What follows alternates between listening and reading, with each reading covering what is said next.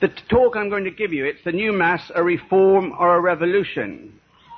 Because all the official spokesmen for the Church today keep talking about a reform.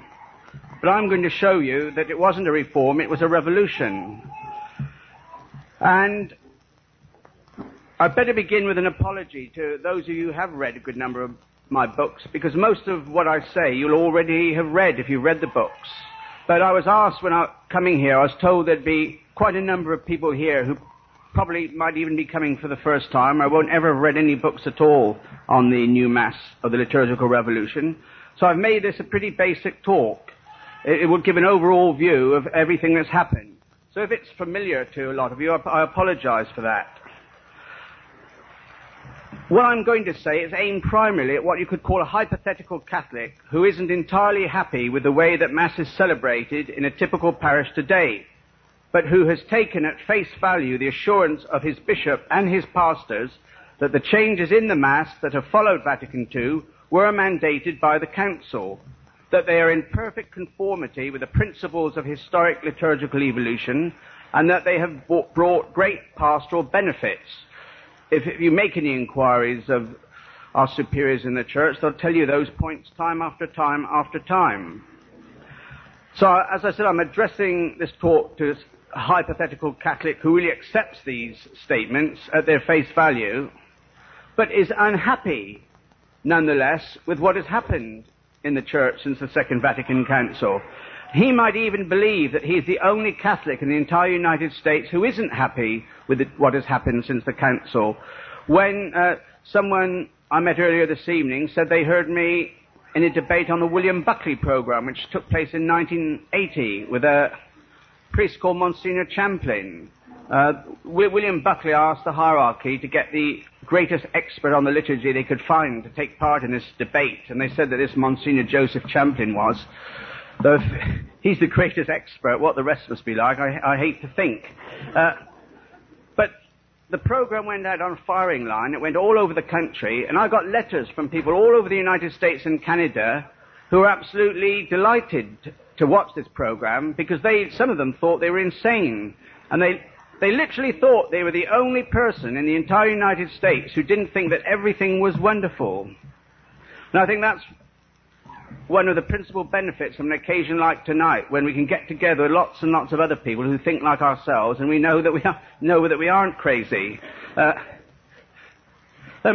little true story. This isn't a joke, it's a true story. It actually took place at Mass Centre I used to go to in London, where Mass was celebrated by priests of the Society of St. Pius X. And a reporter from a national newspaper came along one Sunday and was interviewing people. And I was listening, I was interested to hear what the people they were interviewing were saying.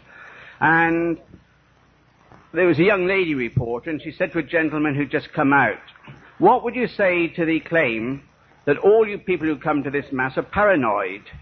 He said, "Young lady, with the Church in its present state, anyone who isn't paranoid must be insane." So,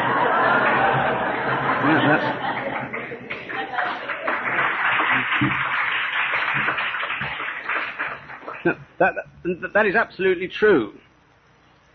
But as I said, for these people, this was the first inkling that they had received, that there was widespread discontent with what is known as the liturgical renewal. But what I shall now show to you has turned out to be a revolution. It's hardly surprising that people do not get the information that they need, because the revolution that has taken place is endorsed by the entire Catholic establishment, which has a Loctite grip on the Catholic media, which as a rule does not simply deny traditional Catholics the opportunity of making their case, but endeavours to ensure that the rest of the faithful do not so much as know that traditional Catholics exist. I intend to prove to you that the very composition of a new Mass is a break with tradition, that the changes made in the traditional rite go far beyond what was authorized by the Second Vatican Council, and in some instances actually contradict what the Council ordered. I shall show that we have been witnesses of a revolution rather than a reform, and that it has been a revolution totally devoid of any good fruits. Before discussing the revolution, it is necessary to be clear as to what is meant by a rite of Mass. A rite of Mass consists of the words and ceremonies surrounding the essential elements instituted by our Lord. These essential elements are the matter, which is bread and wine, and the form, this is my body and this is my blood, and a validly ordained priest who intends to do what the Church does in this sacrament. There are many rites of Mass in the East and West recognized as valid by the Catholic Church, including, of course, all those used by the schismatic Orthodox churches. The same sacrifice, the sacrifice of Calvary, is made present in all these rites, and the same sacramental grace is obtained through them. Christ himself is received in Holy Communion. He cannot be received any more or any less perfectly in any particular rite, and the grace of Holy Communion is greater or less according to the devotion and the dispositions of the communicant, ex operantis, as the theologians express it. Before discussing the liturgical revolution, it is also necessary to say a few words about whether a loyal Catholic can, in fact, criticize any teaching or legislation emanating from the Holy See and still claim to be loyal. See, many Catholics deny that. It's the type of Catholic who reads The Wanderer will say once something is approved by the Pope, it's not subject to criticism. And so The Wanderer used to speak out very strongly against the abuse of communion in the hand, or the abuse of communion being given under both kinds at Sunday Masses when this was forbidden by the Holy See. But as soon as the Vatican surrendered to the rebels who had adopted these practices, then they stopped criticizing it. So you see, their attitude is that things aren't intrinsically good or intrinsically bad in themselves. What makes something good or bad is whether or not the Pope approves of it. Now, The Wanderer has been very strongly criticizing the practice of altar girls. It's quite possible, I hope it won't take place, but it's quite possible that the Pope will surrender on that issue before the end of the year. When that happens, The Wanderer will stop criticizing it. That, I think, is refusing to use our God-given intelligence. But as I said, these conservative Catholics, they consider anyone who criticizes anything that has received the Pope's approval is disloyal. And they compare them to the type of liberal theologian who, at the time when Humanae Vitae was published, adopted the term of loyal dissent. These liberal or modernist theologians claimed that it was possible to dissent from papal teaching on faith and morals and remain a loyal Catholic. Such a claim is nonsensical. There can never be a right to dissent from the teaching of the magisterium on a question of faith or morals.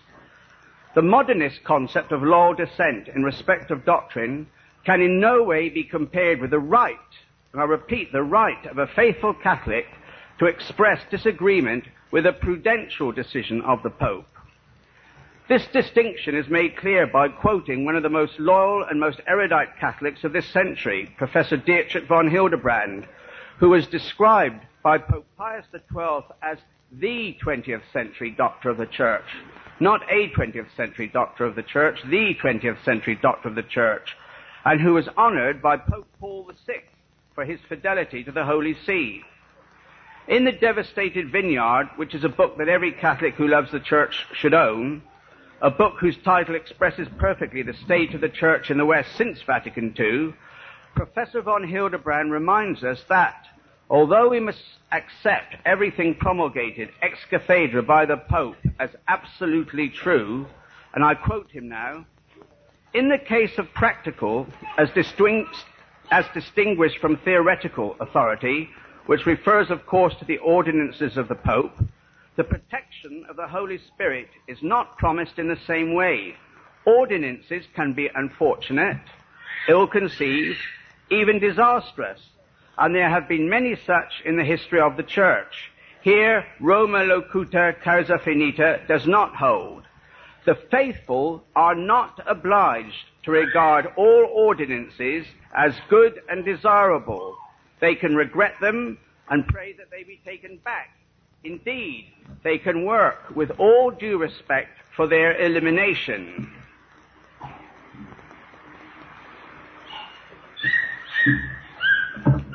It is thus evident that a loyal Catholic has the right to express sincerely held reservations concerning certain aspects of the new missal. Even the most cursory reading of the Conciliar Constitution on the Sacred Liturgy makes it clear that the reform which it authorized was to be based on pastoral considerations. It was intended to clarify the nature of the Mass for the faithful and enhance the quality of their participation. If members of the faithful are convinced in all sincerity that the new rite obscures rather than clarifies the sacrificial ethos of the Mass and makes their participation each Sunday an act of heroic obedience rather than joyful participation, they are entitled to express their misgivings to the Universal Father in Rome and to beg him to give them bread rather than stones. It might well be objected that the laity do not possess the knowledge or competence to justify them in criticizing a sacramental rite approved by the Pope. There would be some weight to this argument if it transpired that the only critics of the new Mass were laymen, but it has been denounced in the most radical manner possible by an ecclesiastic whose authority in matters of doctrine was second only to the Pope himself. I refer, of course, to the former prefect of the Congregation for the Doctrine of the Faith, Cardinal Ottaviani. In September 1969, a critical study of the new order of Mass prepared by a group of Roman theologians was presented to Pope Paul VI. The study itself is of less significance than the letter which accompanied it, which had been written by Cardinal Ottaviani and was signed by him and Cardinal Bacci. At least a dozen cardinals had agreed to sign the letter, but the other 10 underwent a last-minute failure of nerve. These two cardinals of exemplary orthodoxy explained that they believed it to be their duty in the sight of God and towards the Pope to make their misgivings known. They reminded the Pope that the subjects for whose benefit a law is passed have always had, more than the right, the duty, if it should instead prove harmful, of asking the legislator with filial trust for its abrogation. This is precisely the point made by Dietrich von Hildebrand, which I have just quoted to you. He said, "The faithful are not obliged to regard all ordinances as good and desirable. They can regret them and pray that they can be taken back. And indeed, they can work with all due respect for their elimination." The historic judgment of the cardinals is that the new Mass, and these are their very words, the new Mass, considering the new elements susceptible of widely differing evaluations, which appear to be implied or taken for granted, represents as a whole and in detail a striking departure from the Catholic theology of the Mass, which was formulated by Session 22 of the Council of Trent, which, by fixing definitively the canons of the rite, erected an insurmountable barrier against any heresy which might attack the integrity of the mystery. One would hope that no one in authority at any level in the Church would suggest for one moment that Cardinal Ottaviani was ever at any time anything but totally loyal, or that he in any way lacked love for the Church. And it seems equally reasonable to hope that laymen who echo the criticisms of Cardinal Ottaviani would not be accused of a lack of love for and loyalty to the Church. A condemnation of such laymen constitutes a condemnation of Cardinal Ottaviani, and bear in mind that his specific mandate within the Vatican was to uphold orthodoxy. One of the most eminent liturgists of the second half of this century is the late Monsignor Klaus Gamber, who was a German. He was among the founders of the Liturgical Institute of Ratisbon in 1957, and its director until his death on the 2nd of June 1989 at the age of 70. 2 books containing a number of his articles written between 1974 and 1978 were published in France in 1992 and 1993. Both have been combined into a single book for an English edition, which actually has just appeared. It isn't on sale here today, but it is actually available now. It could be obtained through the Latin Mass magazine. However many books and pamphlets on the Mass you already have, you must buy this one. Actually, you'll find nothing in it that isn't contained in my own books. But it's a fact of life that the value of an argument is judged frequently not so much on its intrinsic merit, but on who puts it forward. If, for example, you pointed out to a priest who is vandalizing the sanctuary in your parish church that in my book, Pope Paul's New Mass, or in my pamphlet, Mass Facing the People, it is explained that never in the history of the church in East or West was Mass celebrated facing the people until the aftermath of the Second Vatican Council, he would reply, what does he know about it? He's just a layman.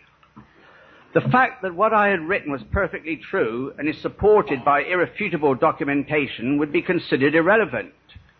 But Monsignor Gamba cannot be dismissed in the same way.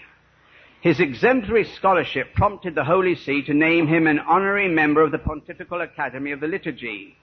In 1968, he was appointed a chaplain to the Holy Father, and in 1966, a private chamberlain to the Holy Father. Cardinal Oddy wrote a preface to the book in which he described its publication as an event of the highest importance, and it also includes tributes to Monsignor Gamba by Cardinal Stickler and Cardinal Ratzinger. Shortly before the death of Monsignor Gamba, Cardinal Ratzinger remarked that he was the only scholar in the face of an army of pseudo-liturgists whose thought reflected faithfully the heart of the Church's liturgy. So I'll just repeat that again. Cardinal Ratzinger said that Monsignor Gamba really was the only true scholar in the face of an army of pseudo-scholars.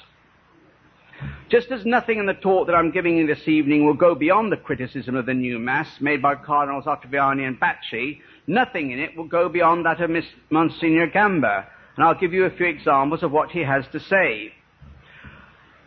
One is definitely obliged to accept that with the new liturgical forms, however well-intentioned they may have been, the faithful have been given stones in place of bread.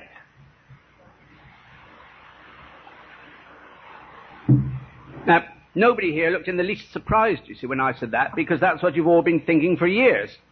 It's what we all know. I'll just repeat it again. However well-intentioned the liturgical reforms may have been, the faithful have been given stones in place of bread.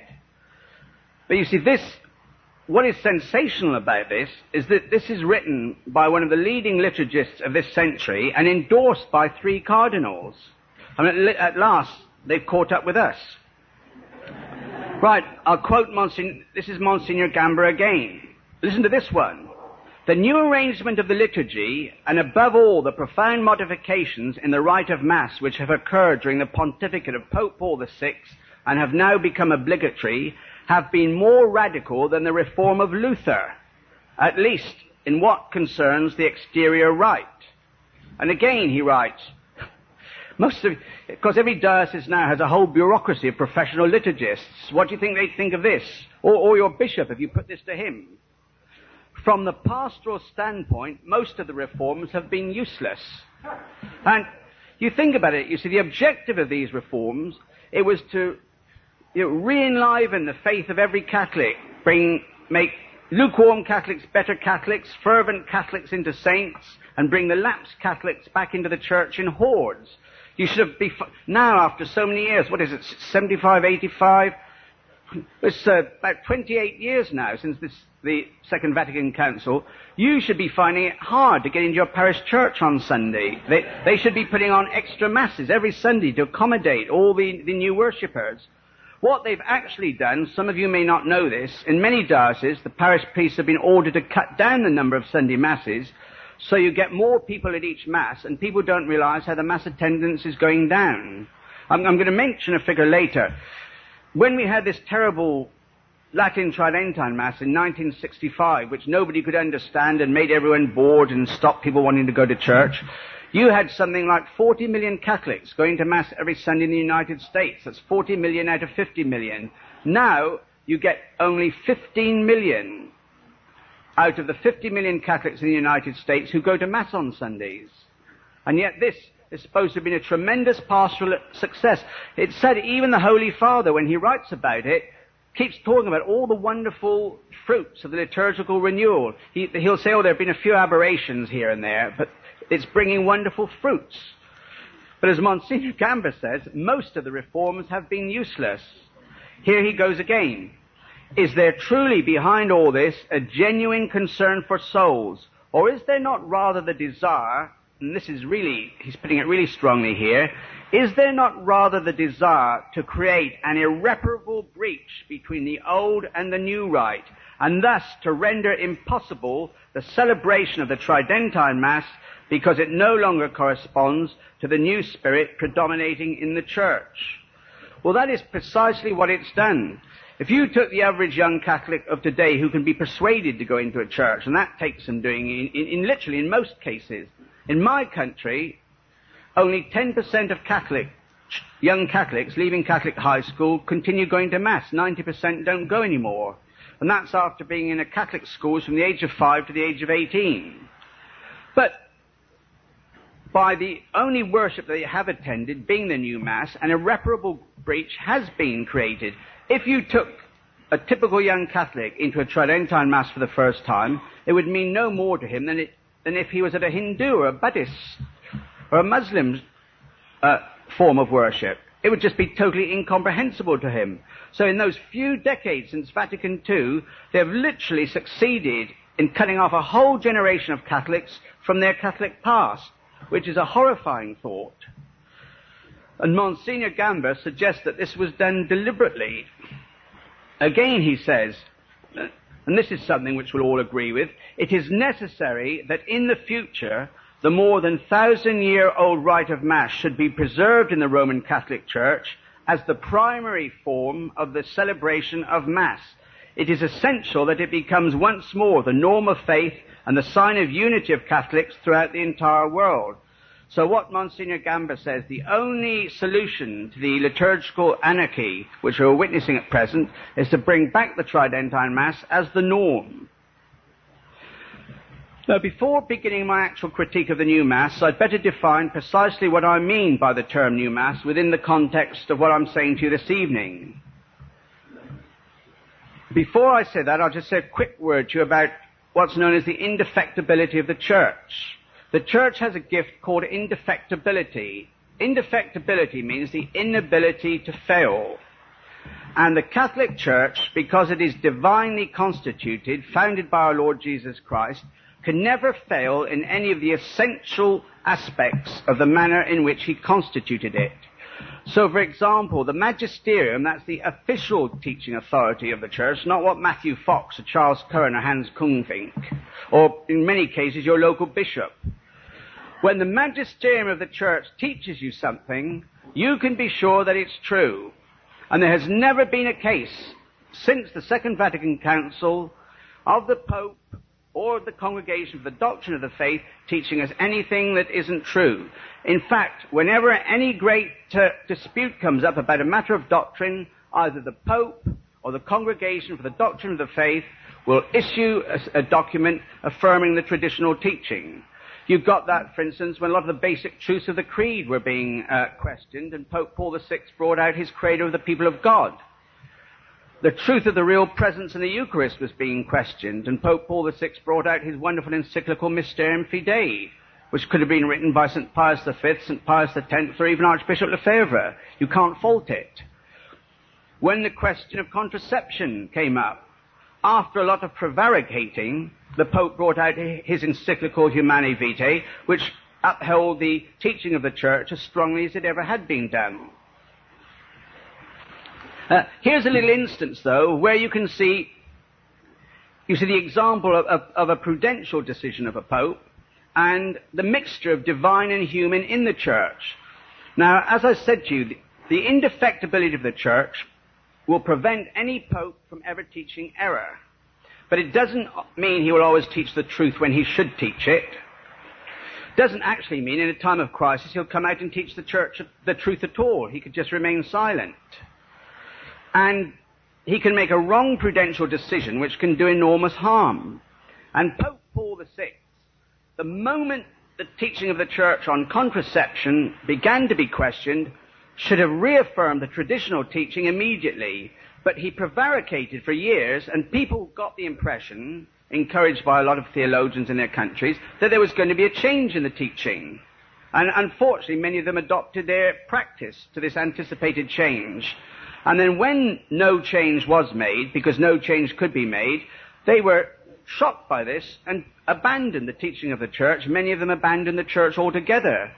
So you see, there you see the prudential decision of the Pope to open an inquiry into the question of contraception and wait years and years before making his decision. Here you see the divine protection of the church, the indefectibility of the church, the inability of the church to fail, in the Pope affirming the traditional teaching in the face of the opposition of the entire world.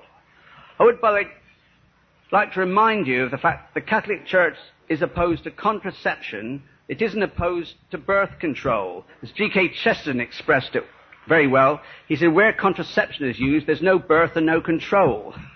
It's because people often speak as if the Catholic Church expected every Catholic woman to have a baby every year. That's not the teaching at all.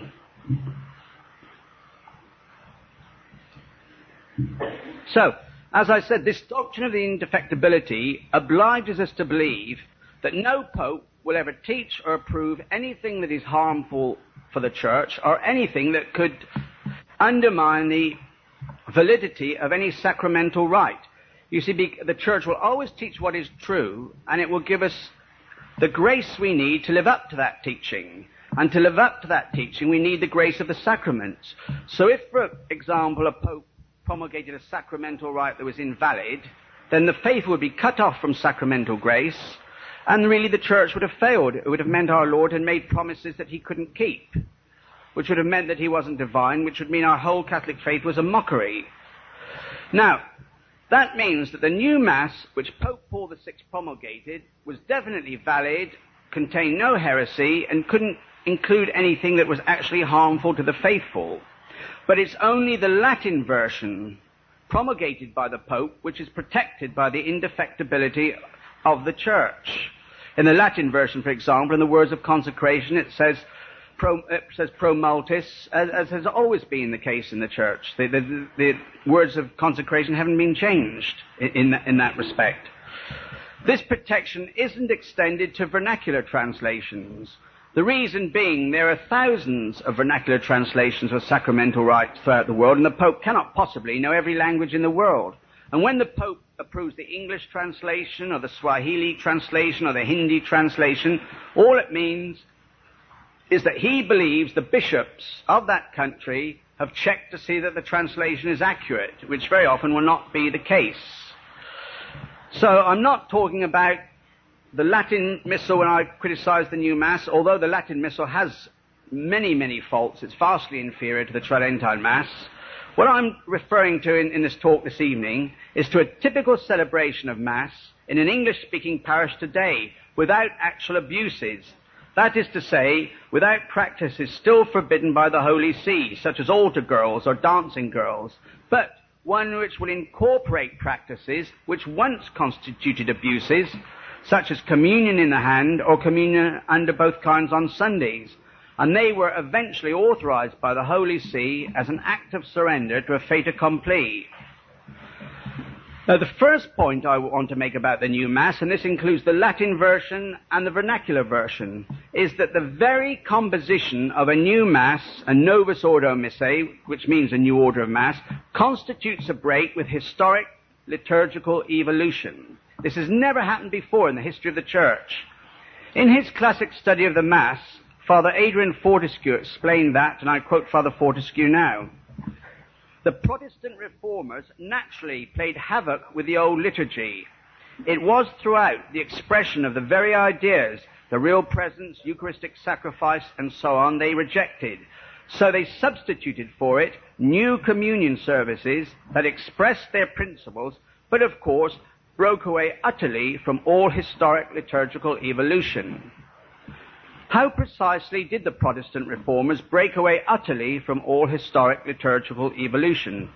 They did so, firstly, as I've just said, by the very fact of composing new sacramental rites and substituting them for those which had been in use from time immemorial. This would have involved a break with historic liturgical evolution, even if their new rites had been totally orthodox. The different rites of Mass in use throughout the Church in East or West had evolved gradually and naturally over the centuries. There was never a question of any pope or any patriarch in East or West getting a group of so-called liturgists together. We never used to have liturgists. They're an invention of Vatican II. Getting a group of liturgists together and saying, let's compose a rite of Mass, let's compose a rite of ordination. The different sacramental rites evolved gradually and naturally over the centuries. One of Britain's greatest living historians, Professor Owen Chadwick, who's a Protestant, noted in his book, The Reformation, that liturgies are not made, they grow in the devotion of centuries. A consistent pattern can be discerned in the development of every ancient liturgy in both East and West. A pattern which is explained very clearly by a very great English theologian, Canon G.G. Smith, in a very, very great book called The Teaching of the Catholic Church. If you ever get a chance to buy this book second-hand, you should grab it at once. This is what Canon Smith says. Throughout the history of the development of the sacramental liturgy, the tendency has been towards growth, additions and accretions, the effort to obtain a fuller, more perfect symbolism. So, of course the liturgy developed. The Catholic Church is a living religion. It isn't static. And as the centuries passed, the very, very simple ceremony that took place in the upper room on Holy Thursday developed. It developed in a similar pattern, but there were divergencies in the different parts of the church. But as Canon Smith said, all the time, the development consisted of additions, things that made the symbolism of the rite more clear and more perfect.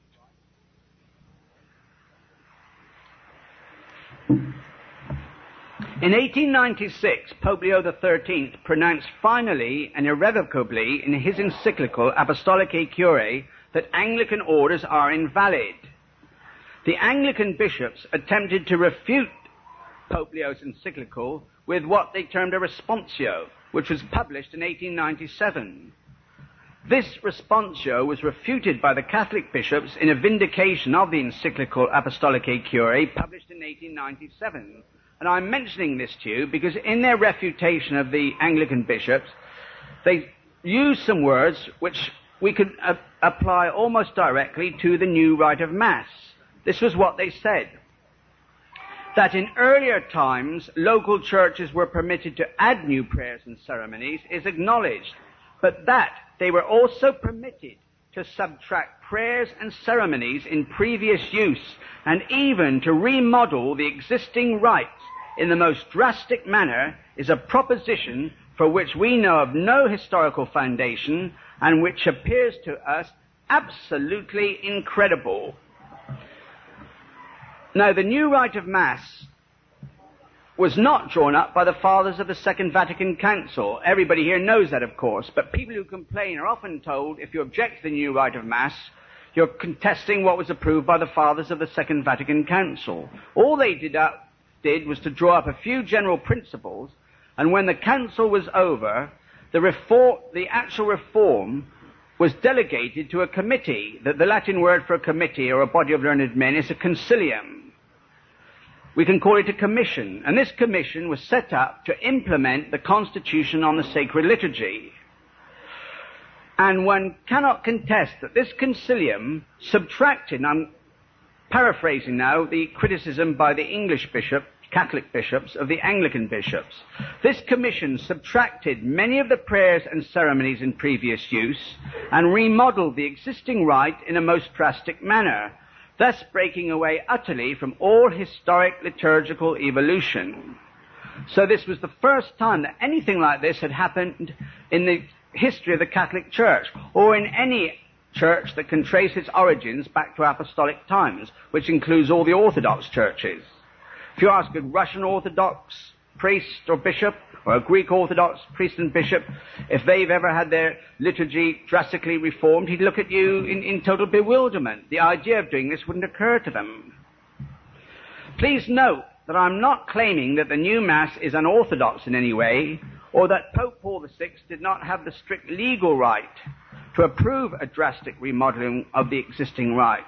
All that I'm claiming is that in doing this, he broke away utterly from all historic liturgical evolution. My claim that the very composition of a new Mass, a Novus Ordo Missae, constitutes a break with historic liturgical evolution could be refuted by demonstrating that the composition of the new Mass did not involve a drastic remodeling of the existing rite. The fact that such a claim would be totally untenable is proved beyond any reasonable doubt in the detailed analysis of the changes made in the traditional rite, which you can find in my book, Pope Paul's New Mass. If you look at the back of it, it's got in parallel columns the changes made by the Concilium, which reformed the Tridentine Mass, with the changes made by Archbishop Thomas Cranmer, who reformed the Latin Mass in use in England in the 16th century. And you'll find that virtually every prayer and ceremony which he expunged from the traditional Mass has been expunged from the Tridentine Mass by the post-conciliar Concilium. Incredible as it may seem, there are those who in their eagerness to defend the new Mass put reason aside and actually claim that no remodeling of the Tridentine Mass took place that could be condemned as drastic. They say the modelling was very minor and incidental. A typical instance of the failure to accept reality occurred in an article by Father Peter Stravinskas in the February 1992 issue of Catholic News and World Report. Father Stravinskas claimed that, having studied the old rite of the Mass and the present rite with great care, I failed to see any significant difference between the two.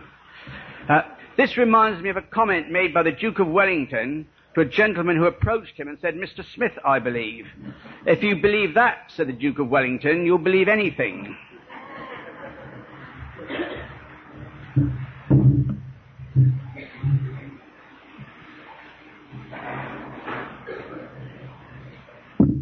And all anyone here has to do to refute what Father Stravinskas said is simply to get out your Tridentine Missal and put it side by side with the order of Mass in the new Missal and compare the two rites. And I said to say that there's no significant difference between the two rites is totally amazing, yet Father Stravinskas claims to be a liturgical expert.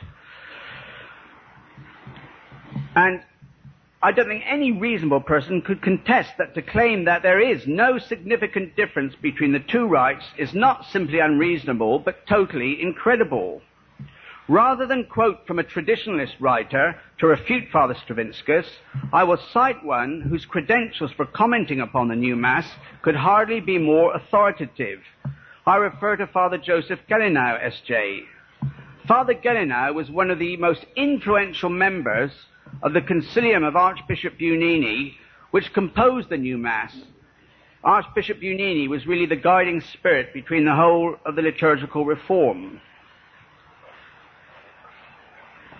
Archbishop Bugnini described Father Gallinau, who was a French Jesuit, as one of the great masters of the international liturgical world.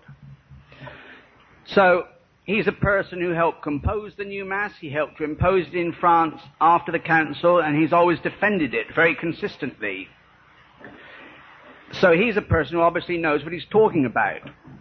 It would be more than euphemistic to state that Father Gallinau does not share the opinion of Father Stravinskas that there is no significant difference between the Tridentine Mass and the new Mass. In his book, Demain la liturgie, which means tomorrow the liturgy, or the liturgy of tomorrow, Father Gallinau commented with commendable honesty and not the least sign of regret these words: "Let those who, like myself, have known and sung a Latin Gregorian High Mass remember it, if they can. Let them compare it with the Mass that we now have. Not only the words, the melodies, and some of the gestures are different. To tell the truth," and it's nice to see a representative of the Conciliar Church who wants to tell the truth, but to continue, "To tell the truth, it is a different liturgy of the Mass. This needs to be said without ambiguity. The Roman Rite, as we knew it, no longer exists." I'll even quote that in French for you, if you'll excuse my accent. "Le rite romain tel que nous l'avons connu n'existe plus. It has been destroyed. Il est détruit." So Father Gallinau assures us that the traditional rite of Mass has been destroyed, and he is one of the principal destroyers of the traditional Mass, so he should know. And he says that it has been replaced by one that is different. Father Stravinskas assures us that there is no significant difference between the two rites. Almost every priest and every bishop you might meet in the United States will assure you that there is no significant difference between the two rites. An impartial examination of the reform in which Father Gelenow played so active a part will prove beyond any possible doubt that his assessment, and not that of Father Stravinskas, is correct. But before examining the actual reform, it is necessary to be clear as to precisely what the liturgy constitution of the Second Vatican Council mandated, as it is indisputable that the Second Vatican Council was followed by a reform far more radical than that envisaged by the Council Fathers or authorized by the Council's liturgy constitution. Now, anyone who would actually like to get a copy of the Council Liturgy Constitution can find it in a book called the Conciliar and Post-Conciliar Documents, edited by an Irish Dominican called Father Austin Flannery. If you don't want to spend a lot of money and get that whole book, most of the quotes from the Constitution that I'm going to give you, you'll find them in the back of a little pamphlet I've written called The Liturgical Revolution, which has some very, very good little cartoons in it. Which makes it more interesting for people if you're giving it to someone to get them interested in the Tridentine Mass. You remember in Alice in Wonderland, Alice says, what's the good of a book without pictures? So if you want to get any of these points, the actual quotes and the paragraph numbers can be found in my little pamphlet, The Liturgical Revolution. Now, as I said, by no possible stretch of the imagination can the liturgy constitution of the Second Vatican Council be interpreted as mandating or sanctioning the destruction of the Roman Rite. It contains stipulations which appeared to make any drastic remodeling of the traditional Mass impossible. It commanded, it didn't suggest, it commanded that the Latin language was to be preserved in the Latin rites, Article 36. It stated that steps were to be taken to ensure that the faithful could sing or say together in Latin those parts of the Mass that pertain to them. That's Article 54. Well, you should know, in your parish is the parish priest taking steps to ensure that every member of his parish can sing or say together in Latin all the parts of the Mass that pertain to them. Such as the Kyrie, the Gloria, the Sanctus, the Agnus Dei. If he is doing that, he's quite an unusual parish priest. All lawfully acknowledged rites, stated the Council, were to be held of equal authority. And listen to this. Every rite of the Catholic Church was to be preserved in the future and fostered in every way. Yet, as Father Gelenow says, instead of fostering and preserving the Tridentine Rite in every way, it's being destroyed. Gregorian chant was to be given pride of place in liturgical services.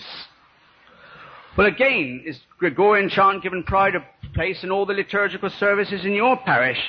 In a lot of churches, you're more likely to hear something by Elvis Presley than Gregorian chant. The Council Constitution ordered this. It said there are to be no innovations unless the good of the Church genuinely and certainly required them. And care was to be taken that any new forms adopted should grow in some way organically from forms already existing. See, it's a pity that most Catholics, including most traditional Catholics, have never actually read the Liturgy Constitution. So when they're told by their parish priest, oh, the Council ordered this, they believe him. It's useful to be able to quote these things back at them. Now, I'll just repeat this one from Article 23 again. No innovations unless the good of the Church genuinely and certainly requires them. That rules out the fact that you can't even bring in a change that would have improved the Mass if such a change is possible. Because as you remember, Father Frederick Faber said the Tridentine Mass was the most beautiful thing this side of heaven. So to imagine that one could improve it would denote incredible arrogance. Dietrich von Hildebrand mentioned that. He said the idea that the men of this century could produce a more beautiful rite of Mass than one that had developed over thousands of years under the inspiration of the Holy Ghost is absolutely incredible. But anyway, no innovations unless the good of the Church genuinely and certainly requires them. Will you think of the changes that have been made in the Mass? Did the good of the Church genuinely and certainly require that we should get rid of the Psalm Judicame, the Introibo ad altare Dei? Did it require that we should get rid of the two confiteors, one by the priest and one by the people, showing that the role of the priest in the Mass was totally distinct from the role of the people, and have just one little confiteor where we're all brothers and sisters and sinners together, and the priest just asks that God will forgive us our sins? Did the good of the Church genuinely and certainly require that we should stop genuflecting at the Incarnatus Est in the Creed? Think of that one for a moment. The most important event that has happened in the entire history of the world was when our Blessed Mother said, Fiat mihi secundum verbum tuum, be it done to me according to thy word, and God, who had existed from all eternity, became incarnate in her womb. That opened the gates of heaven to us once more. The whole history of the world was changed. Now, all heresies eventually end up with the denial of the incarnation, the denial that God became man. As I said, it's the most important event that has taken place in the whole of human history. That's why we genuflected at it. There are heretics who deny this, which is why the Church brought in the practice of genuflecting. Well, are you yourselves, or your children, or your neighbours, are any Catholics that you know better Catholics today because they've stopped genuflecting at the Incarnatus? If you answer no to that, then whoever abolished that genuflection has deliberately disobeyed the Second Vatican Council. I could go right through the whole new rite of Mass now, right up to the last Gospel. The last Gospel is possibly the most inspiring passage ever written in the history of the human race. Every time you read that Gospel, as the priest reads it at the end of Mass, you can get some new insight. Are any of us better Catholics? Are our children better Catholics? Are our neighbours better Catholics because we no longer have the last Gospel? You see that we're accused of being disobedient to the Council. We're not. There's colossal disobedience to the Council, but the disobedience to the Council is on the part of those who ignored what it taught, who contradicted what it taught, and who brought in this new Mass, which, as I said, is a total break with the entire historic liturgical evolution of the Church. As I said to you, the Council commanded that the Latin language was to be preserved in the Latin rites, but it's virtually vanished. And not the least effort is being made in 99.9% of parishes to see that the faithful know so much as a single word of Latin, let alone all the parts that pertain to them. And as I've just said, and I'll repeat it again, far from preserving and fostering the Roman Rite as the Council ordered, it has been destroyed. And the treasury of sacred music, Gregorian chant in particular, has all but been forgotten. And this is what is most serious. In almost every change that's been made in the Tridentine Mass, a form of Mass has resulted which is far more acceptable to Protestants. There's a whole very sinister ecumenical implication in all the reforms.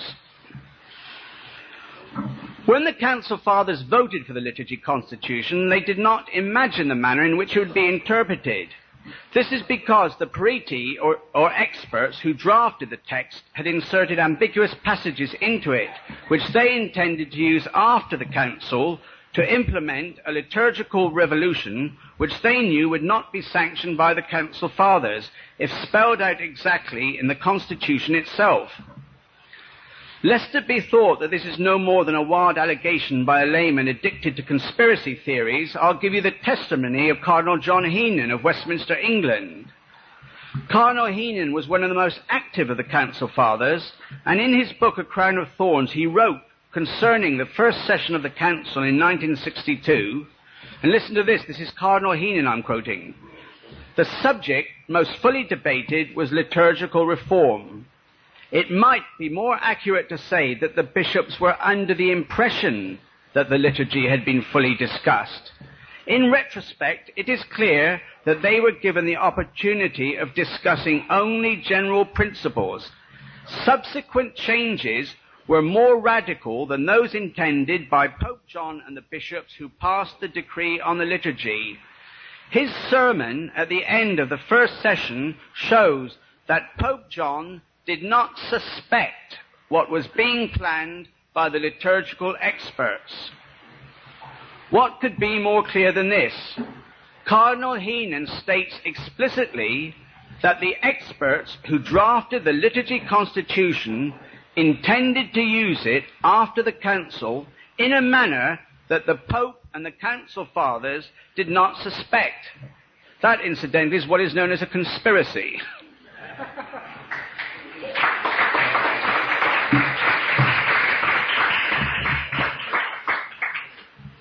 If the council fathers had been told that this was happening, most of them would have dismissed such a possibility as incredible, even if it had been explained to them.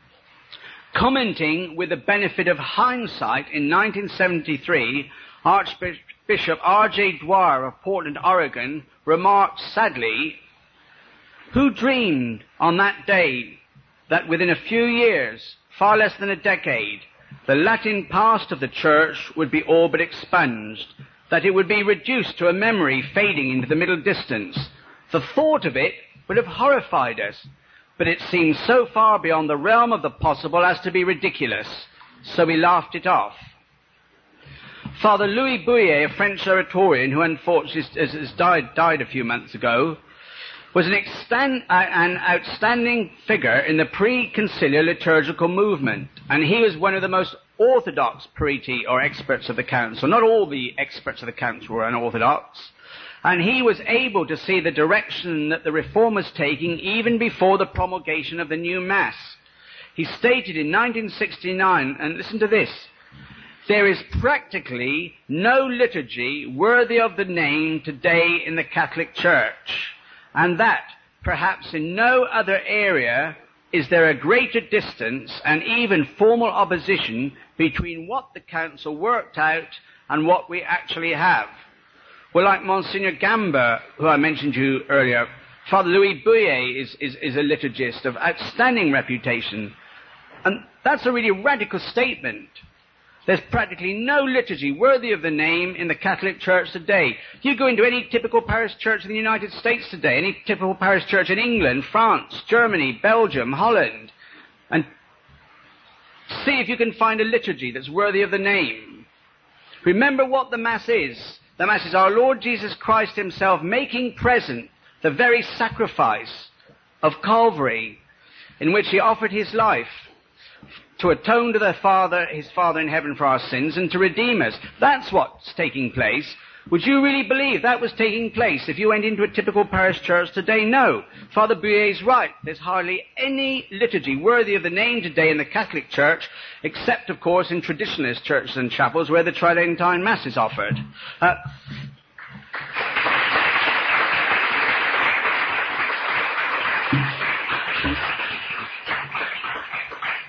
One would have to add here, of course, we're talking about the Roman rite, the rite to which we belong. The Eastern liturgies, of course, as far as I know, still haven't been reformed or mutilated in any significant manner. So if you went...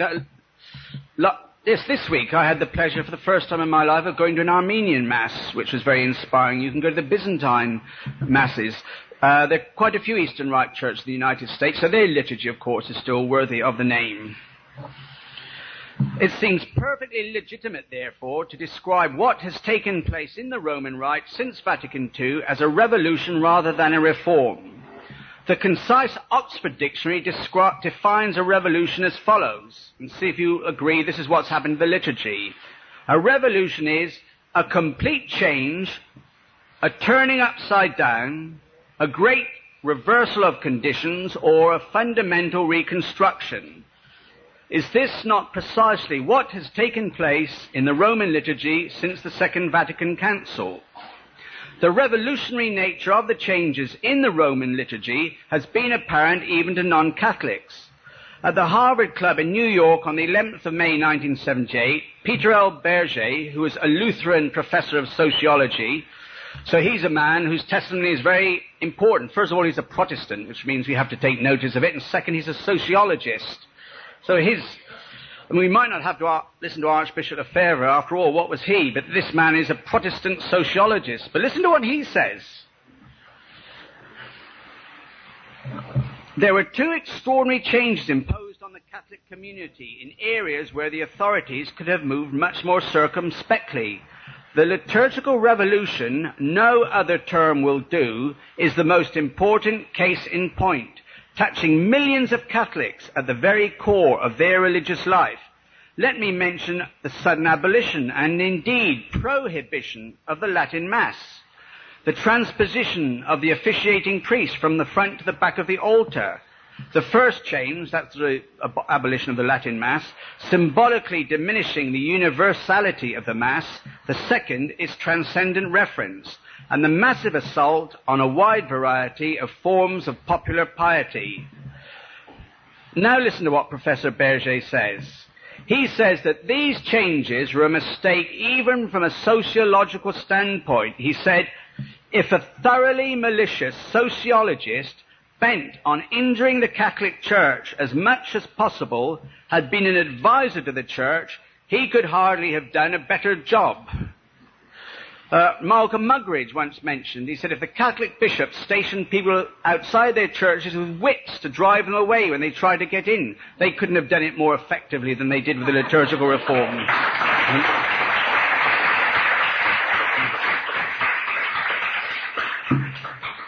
Professor von Hildebrand was even more radical. He said, truly, if one of the devils in C.S. Lewis, the Screwtape Letters, had been entrusted with the ruin of the liturgy, he could not have done it better.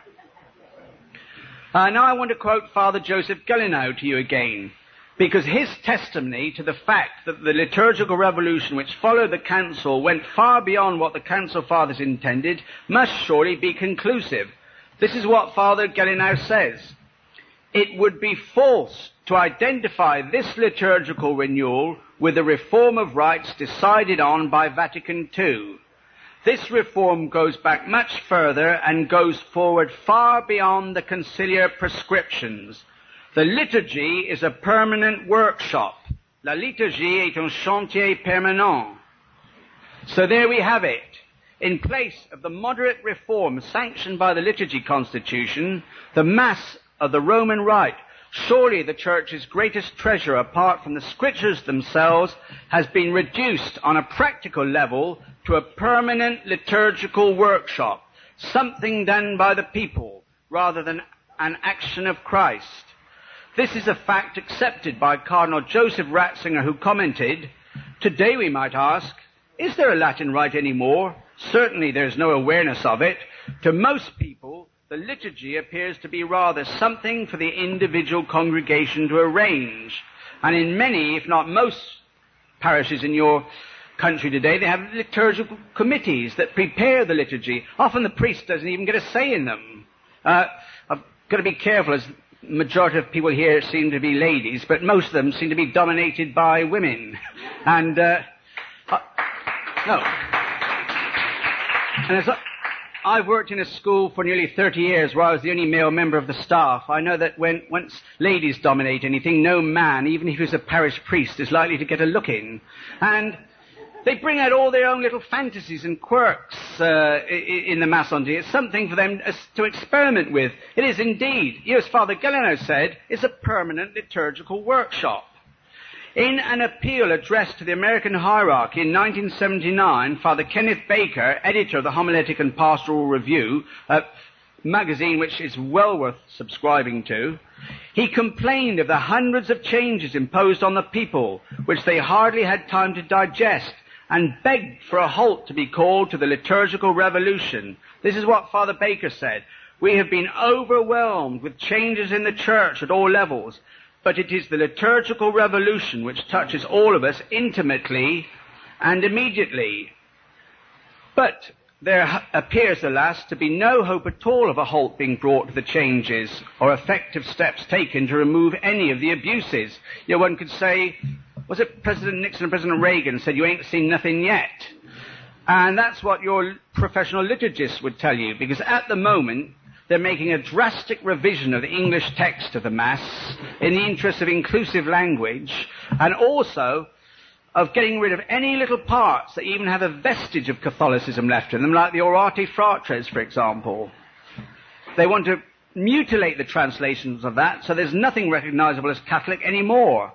And that is what they're trying to impose on you next. You see, a permanent liturgical workshop. They're never going to stop. And one reason why they can't stop is they've got very good jobs and very good salaries. And once they've stopped, they'd be out of a job and have to go and do parish work, visit the poor, visit the homeless, comfort the bereaved.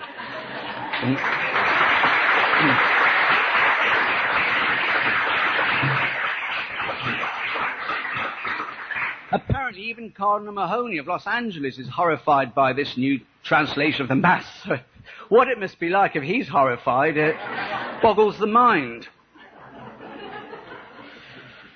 But, unfortunately, once an abuse becomes institutionalized, it becomes accepted as the norm by most of the faithful who still assist at Mass on Sunday.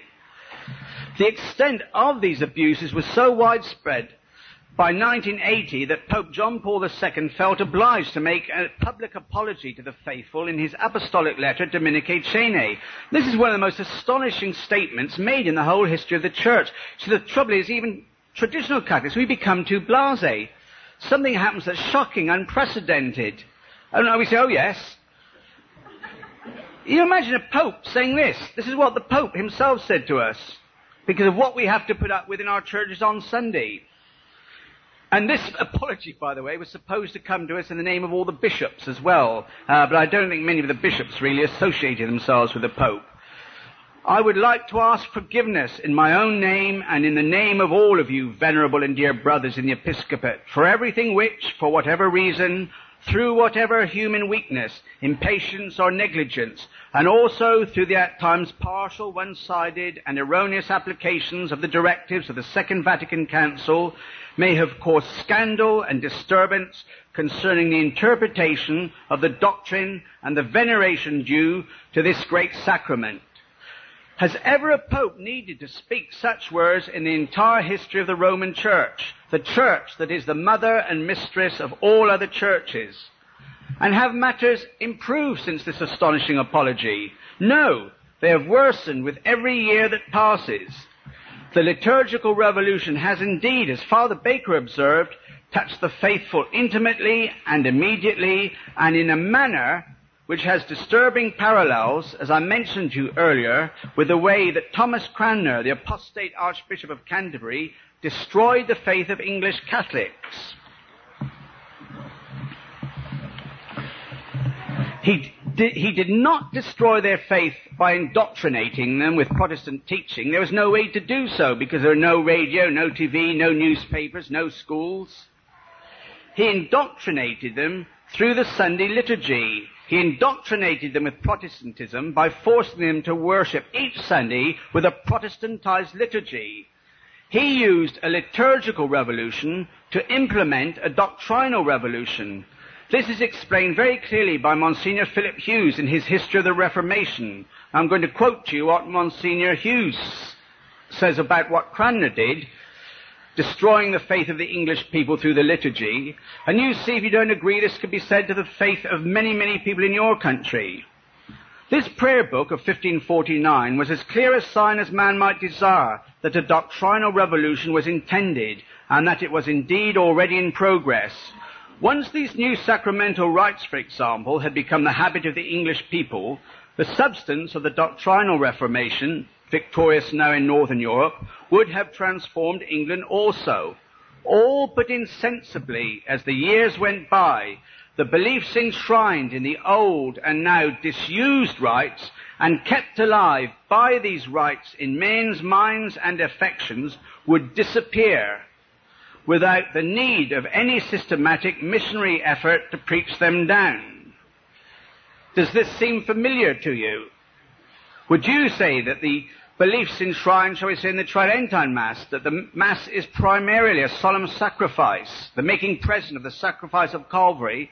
Is this what any typical high school child would say today if you asked them what the Mass was? No, it wouldn't. And their belief in the true nature of the Mass has vanished by worshipping in liturgies that make what the Mass means nowhere apparent. This is an illustration of a principle long enshrined in Catholic theology, lex orandi, lex credendi, which means basically the law of prayer is the law of belief, which can be translated very roughly as meaning the manner in which we pray reflects what we believe, and that, therefore, if the way we pray is changed, what we believe will change also. And this is happening today. Has change in our liturgical rites been followed by a change in the beliefs and the behavior of the Catholic people? It would certainly seem to be the case if we believe what Father Kenneth Baker wrote in the editorial to the November 1991 issue of the Homiletic and Pastoral Review. This is what Father Baker says about the state of Catholicism in your country, and you can judge whether this is true. With each year that passes, it seems that we get closer to an American church separate from Rome. For millions of Catholics, it already exists in fact, though not yet officially, de facto but not de jure. Even though the entrenched bureaucracy will not admit it, the church here is in bad shape. There has been a loss of morale and élan. But what should one expect when most Catholic children do not know the basics of their faith? When heresy is openly taught and defended in Catholic universities, when seminarians have declined from about 48 million, sorry, that would have been wonderful, wouldn't it? You'd have had more priests than lay people. Now, in 1965, there are 48,000 seminaries. Now your bishops have instituted what is known as the renewal of seminary life. You see, the way the seminaries were organized, it alienated intelligent young men. So they had to dress up in cassocks and sing hymns in Latin and read things by people written centuries ago, like St. Thomas Aquinas, all this. Who would want to be a seminarian if you did that? So it made it modern and relevant. And instead of the 48,000 Catholics, boys in seminaries in 1965, you now have 5,000. There are 43,000 less. Those are the fruits of the seminary renewal.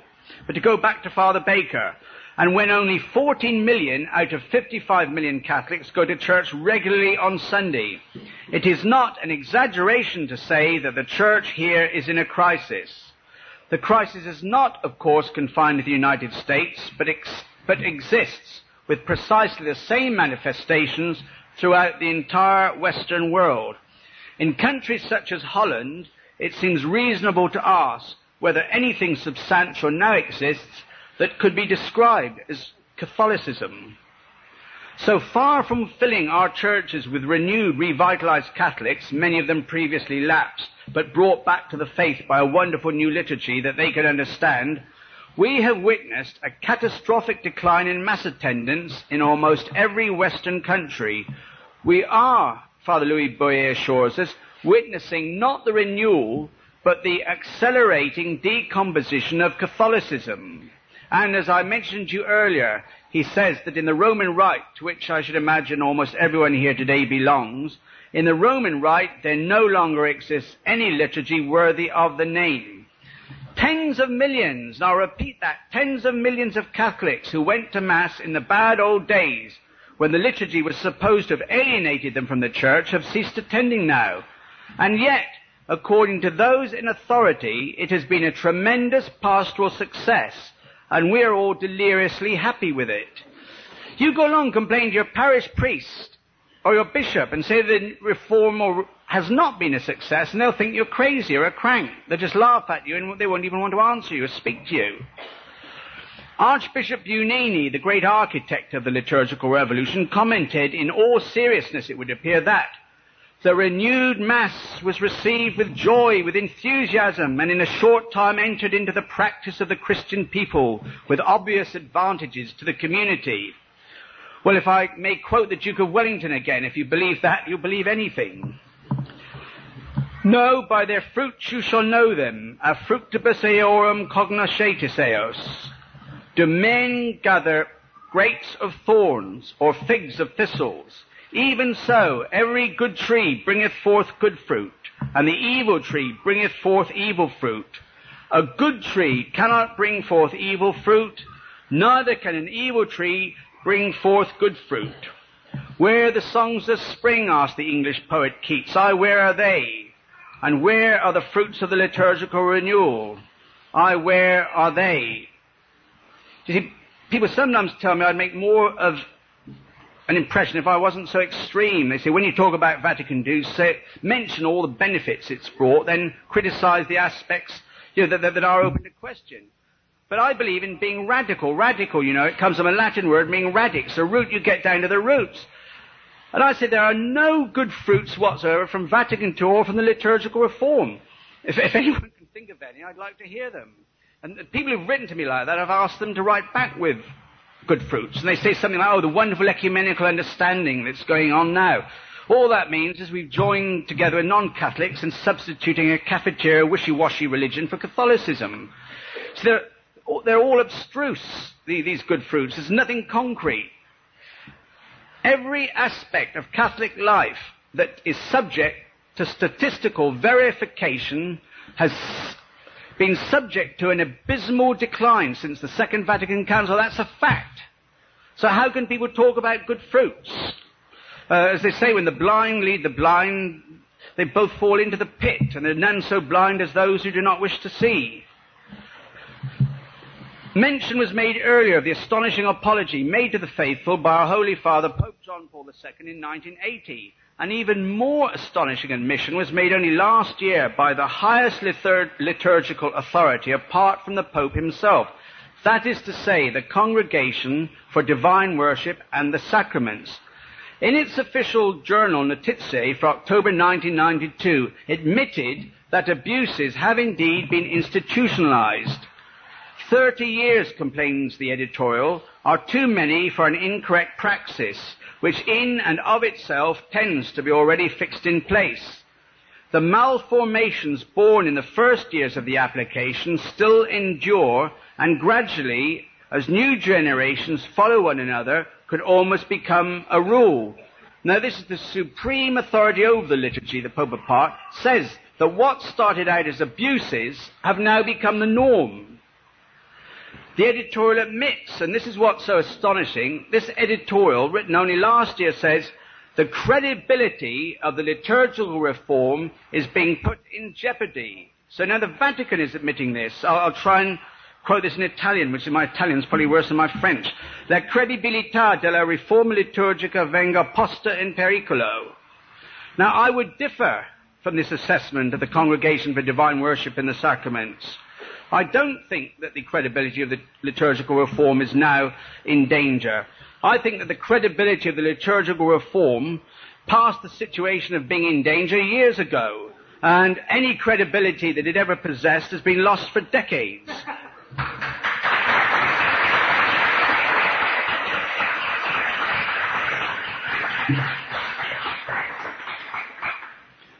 As Archbishop Lefebvre expressed it, and this is very, very profound. Almost everything that Archbishop Lefebvre said was very simple but very profound. Think about this. He said, our future lies in our past. The future of the Roman liturgy now lies in its past. And our liturgy will only have a future by restoring the traditional liturgy that has developed and endured for 19 centuries. And that must be the basis of the Church's worship in the 21st century. Is that a complete illusion? Could it happen? Far from it. It now seems likely that at the turn of the century, in France at least, the majority of the faithful who assist at Mass on Sunday will be assisting at a Tridentine Mass. And where the eldest daughter of the Church leads, may not other countries follow? You would have been convinced that the future of the Roman Rite lies in its past if you could have been present in Chartres Cathedral on Pentecost Monday of this year and seen it packed to the doors with young Catholics for a solemn high Tridentine Mass, which they sung in Latin.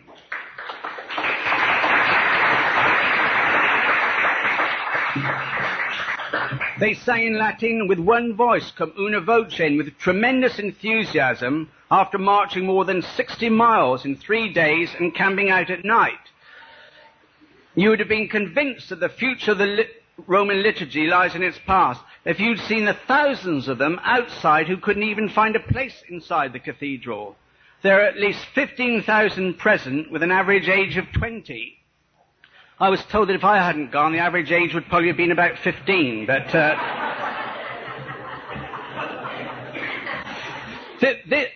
this is not an illusion, this is reality. And bear in mind that until last year, the doors of the cathedral had been shut in the face of these young pilgrims. But now they were welcomed with a message from the bishop and another from the Holy Father himself, assuring him of his prayers for their intentions. And the first of these intentions was the restoration of the Tridentine Mass. It'd be wonderful even if 2, 3 or 4 people who are here today could come on that pilgrimage next year. If you want to read about it, I was going to say a very good article about it. I can't say that because I wrote it. If you're British, you're never allowed to praise yourself. I was very interested today. Someone showed me a copy of the September magazine Fidelity. Most of you probably don't know this. I had a debate with this editor, doctor, you have to call him Dr. Michael Jones, I think on the 22nd of August. And it's not up to me to say who won it, but he's got an advert in the September Fidelity saying, read in the next issue how I won the debate. So even if I thought I won it, being British, I wouldn't say so. Anyway, there's an illustrated article in this Latin Mass magazine. Anyone who would like to see it can come and have a look at it afterwards. There's a picture on the cover in which you can see the nave of Chartres Cathedral, the largest nave in the whole world, packed totally out with these young people. There's another photo inside in which you can see the side aisles and the transepts. The sanctuary is packed out. The Remnant magazine organizes a pilgrimage from the United States, and if there were, I think, about 50 Americans this year. Next year, we'd like to make it perhaps 100 or 200, eventually to go into thousands. And one advantage of going, that a lot of people think of the French as very chauvinistic, but they let all the people from abroad go to the front of the procession, and you guaranteed a place in the cathedral right up at the front for the Mass. Could you imagine 15,000 people with an average age of 20 marching 60 miles to bring back the new Mass if that was abolished?